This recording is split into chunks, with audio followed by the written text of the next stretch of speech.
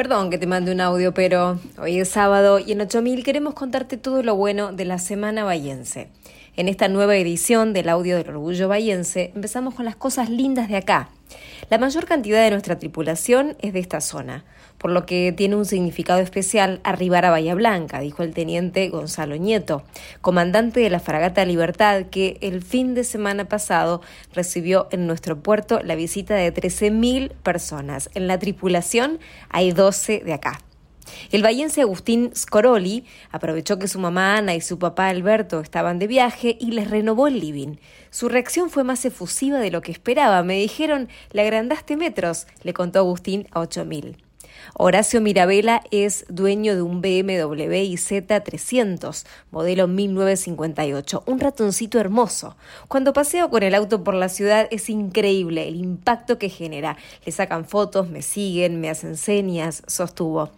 El traumatólogo Guido Giuliano creó la aplicación Salubrify, que te permite ver qué médico hay cerca de tu casa, contactarte y que te atienda. Es volver al médico de la familia, entrar en la casa del paciente es lindo, aseguró.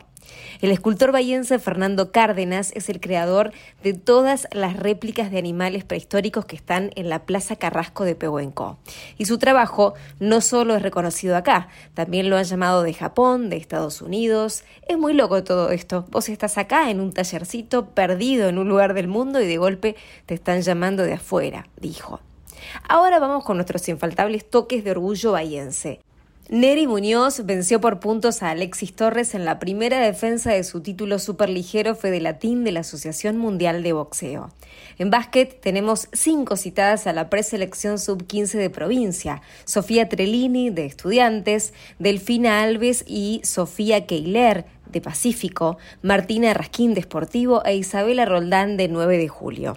En softball, los bahienses Juan Cruz Bambozzi y Ramiro Pintos jugarán en abril el Mundial Sub-23 con la selección argentina en Paraná.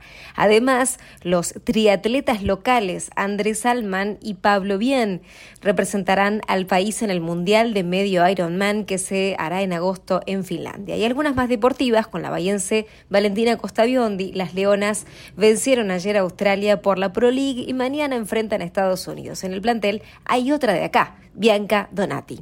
Nuestro Santiago Álvarez Fourcade alcanzó las 50 etapas en el circuito mundial y va por más.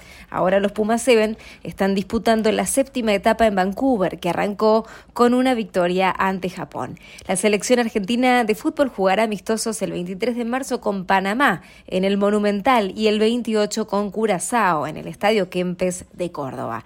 Entre los convocados están nuestros campeones del mundo, Lautaro Martínez y Germán Petzela. Bueno, eso es todo por hoy. Ya sabéis, nos ubicás en la página 8000.ar, en las redes como @8000bahía y en el email orgullobahiense@gmail.com. Soy Agustina Arias, me despido. Gracias por estar ahí. Ay, perdón que te mande un audio, pero